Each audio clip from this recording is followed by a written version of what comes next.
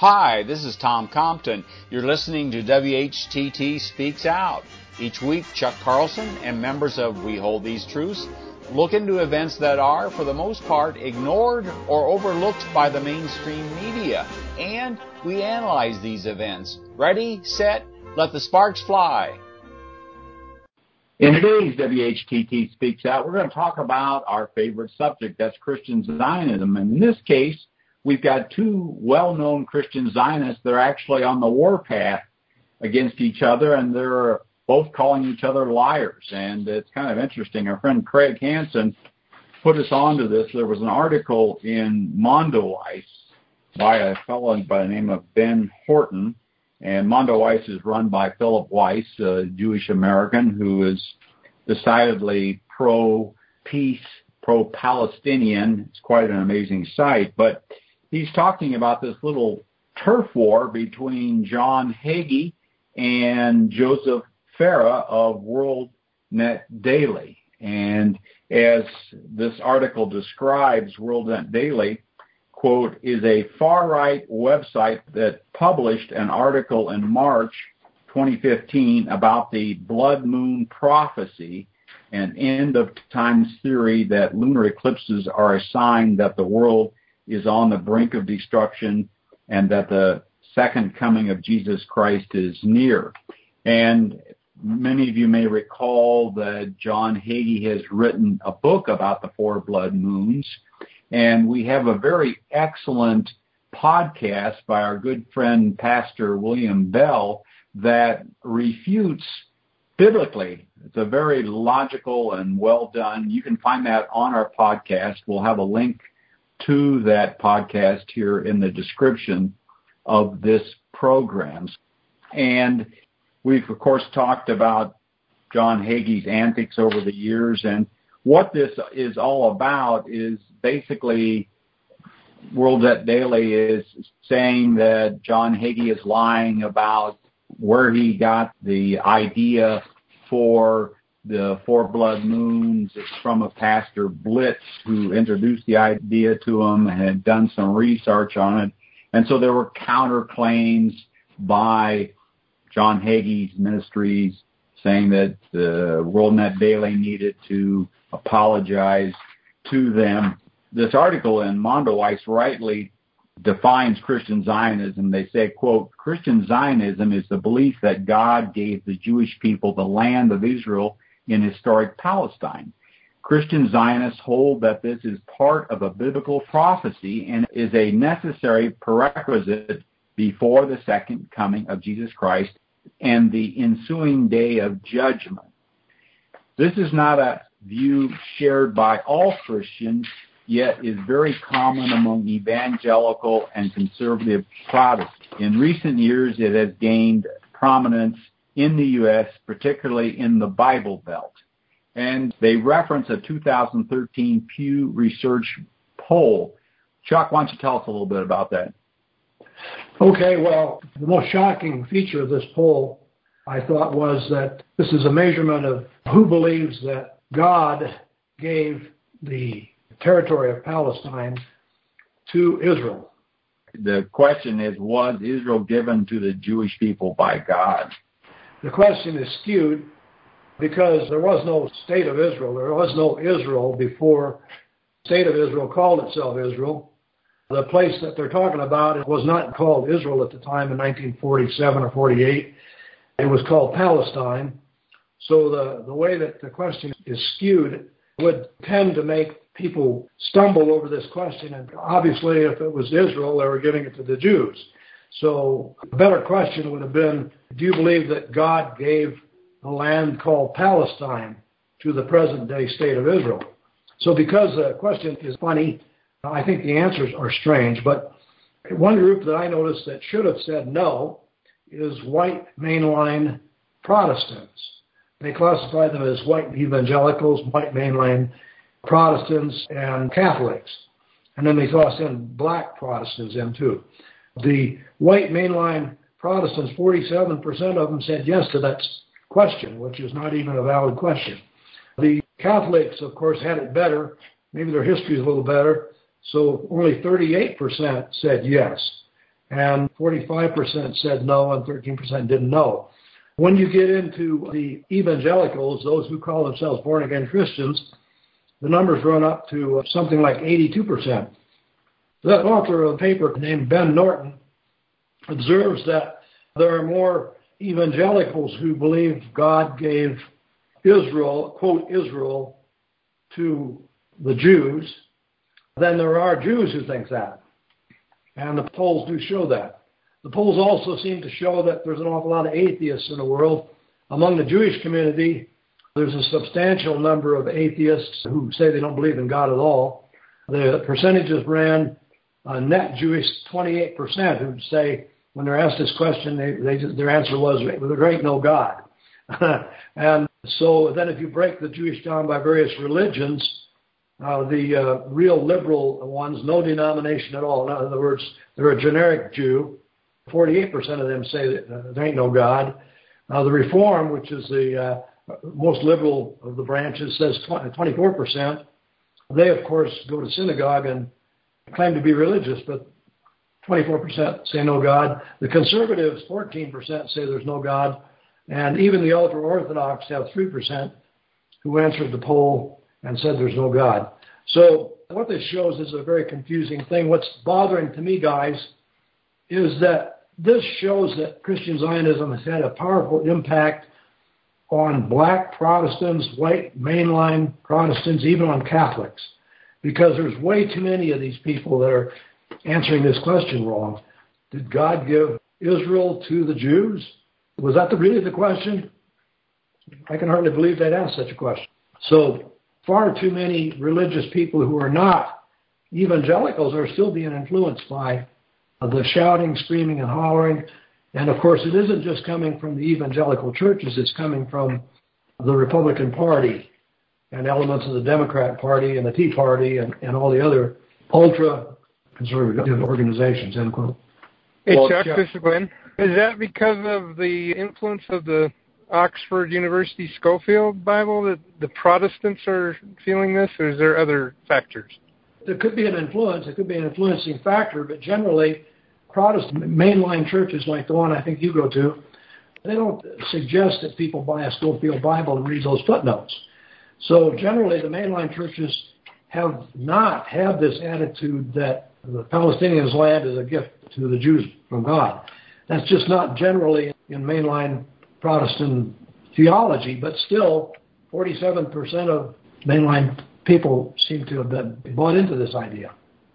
Well, what I'm wondering is, does that stem back to the Schofield Bible some way, somehow? Yeah, yes, it does. I mean, that was the tool and weapon used to create this whole idea. Absolutely. Okay. This idea came out of people like Cyrus I. Schofield. Absolutely. Well, there's also a conditioning process of Americans. We know that. We've been conditioned to accept our serial wars, and yes, the physical state of Israel has been around, so it's they get nothing but positive reinforcement from our media and the government. So there's a lot of factors beside religion. I doubt that a mainline church pastor studied with a Schofield Bible. So it obviously has influenced the evangelical churches, because we know it was promoted through the seminaries after it was published in 1909.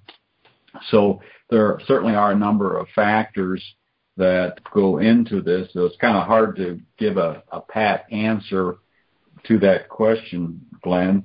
The other thing that's interesting to me in this article from Mondoweiss, they go into some of these bizarre ideas that are promulgated by the likes of John Hagee. For example, one is this idea that Hagee claimed that Ebola, along with the civil rights protests in Ferguson and elsewhere, was God's way of punishing America because Obama was looking to divide Israel. Crazy things like that. We've got a short video on our website about this judgment of Ebola. It's absolutely insanity. And in fact, the Hagee ministry has actually taken this off, but somebody else is actually, and we've got a copy of it, so you can go actually see it there. One kind of encouraging thing that I noticed in this poll, and that is that the Americans who consider themselves unaffiliated In other words, they don't identify with any particular church. 36% of those unaffiliated people said they don't believe in God. So that's what you'd expect. If they're unaffiliated, well, probably there are a lot of them are atheists. We do have atheists. But only 16% of the unaffiliated people said God gave, quote, Israel to the Jews. So the best group as far as the people that we can approach would probably be unaffiliated people. They're the closest people you can think of to being neutral on this subject of Israel and Palestine. Well, what's also interesting, Chuck, is according to the Pew Research report, they say, quote, but even Jews who do believe in God are less likely than evangelicals to believe that God gave the land that is now Israel to the Jewish people.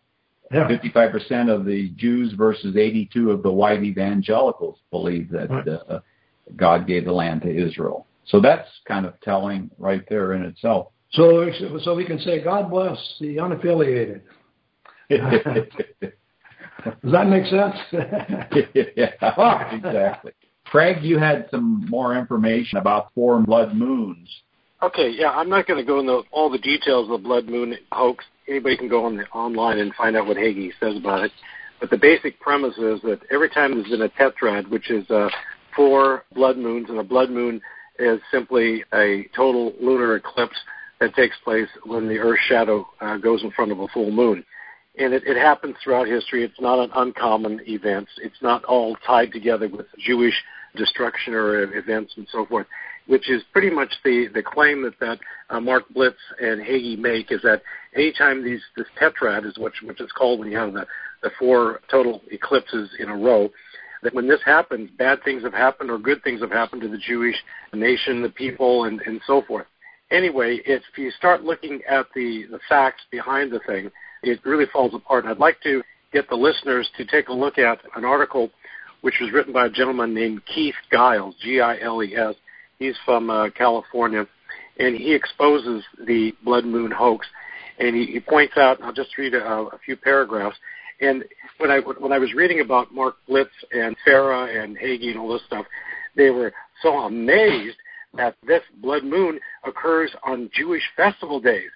Well, why would they be amazed? Because Passover and so many of the Jewish holidays take place on full moons, and you can only have a blood moon on a full moon. Therefore, if a Jewish holiday is on a full moon, the chances are it's going to be on a total eclipse and sometime as it comes by. Anyway, it goes about they say the lunar eclipse in 1492 is a sign that the Jews are part of the Inquisition. Well, the problem with that is that the tribunal that, this is from Giles' article, it says the tribunal that expelled the Jews was established in November 1st of 1498, which occurred 15 years before the lunar eclipse. So it's like, whoops, we missed that one by a little bit. And that in the 1948 eclipse, another one they point out, was also another sign of Israel's War of Independence, because the war began on May 15th, 1948, and ended on March 10th of 1949, and the first of the 4 lunar eclipses didn't happen until over a month after the war ended. And so he says that, by definition, is not a sign from God. It's like, if God's going to do this, you think he could get the dates right. He's missing it by 15 years and a few months here and so forth. Then the 1967 eclipse is not a sign of the Israeli forces taking possession of the old city of Jerusalem. Why not? Because that took place on June 7th, 1967, and the lunar eclipse took place 44 days before that day. I guess God's getting closer here. We're off 14 years, and he's kind of fine-tuning this. Anyway, that's me putting that in there. Back to Giles' article, he says, so in what way are any of these signs of anything? They're not. It says, let's be clear, nothing can truly be considered a sign from God unless a prophet of God speaks the prophecy in advance of the event, and then the sign is given as proof. And he goes through a whole bunch of them, and there were a whole bunch of blood moons that didn't happen on specific days. I mean, you think when Israel left Egypt in the Exodus, Moses and all that, you think that would have been an important event that God would have done with these blood moons? Well, he missed that one. He missed Joshua entering into the Canaan land. He missed the 10 northern tribes in the Assyrian captivity. He missed the Judah going into Babylonian captivity. You know, all these great monumental Jewish events did not have a tetrad in there. So basically, it makes good money. You can sell it to these evangelicals who seem to be ready to suck up on any of this nonsense. And Blitz has made a fortune on it, and this turf war that we're talking about has to do with more of rights to copyrights to the material than it does anything else. I want to say in closing, though, the thing that does concern me is that with all this hype, it can turn into self-fulfilling prophecy. If all these world events light up and they can say, oh, see, it was foretold in the stars that Israel was going to be attacked. Well, this is a self-fulfilling prophecy. You've stirred all this up, and now here we're dealing with the consequences for it. And also, it's clear in Scripture that we're not to mess around with astrology, with looking to the stars and so forth and so on. And one more thing. What gets me about the Zionists, their hyper-literalism, that there's so much taking, you know, that, oh, the moon's going to turn to blood and all these other things.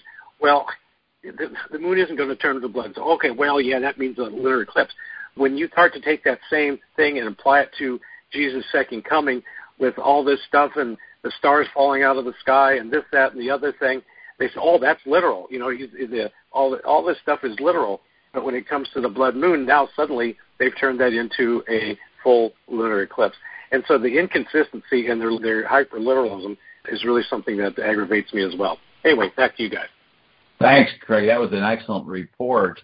And yes, we would direct people that are listening to this to challenge one of their friends. If you've got any thinking friends, have them take a look at some of these claims and see the inconsistencies. There certainly are a wealth of them. And to us, it's interesting that here these two parties are fighting about this. They're not really disagreeing on it. It's just saying who's right and what have you. So I think this is a good example of the untruths that we get out of the Christian Zionist camp. And so that's our report for tonight. Thanks for listening. If you like this program, please let your friends know about it and our other thought-provoking podcasts. And be sure to visit our website, whtt.org, for a wealth of information on Christian Zionism and other critical issues that we face. Also, at whtt.org, you can watch for free our award-winning documentary film, Christian Zionism, The Tragedy and the Turning, Part 1. Join us in our efforts to wake the town and tell the people. Start small, think big, and press on towards the straight gate.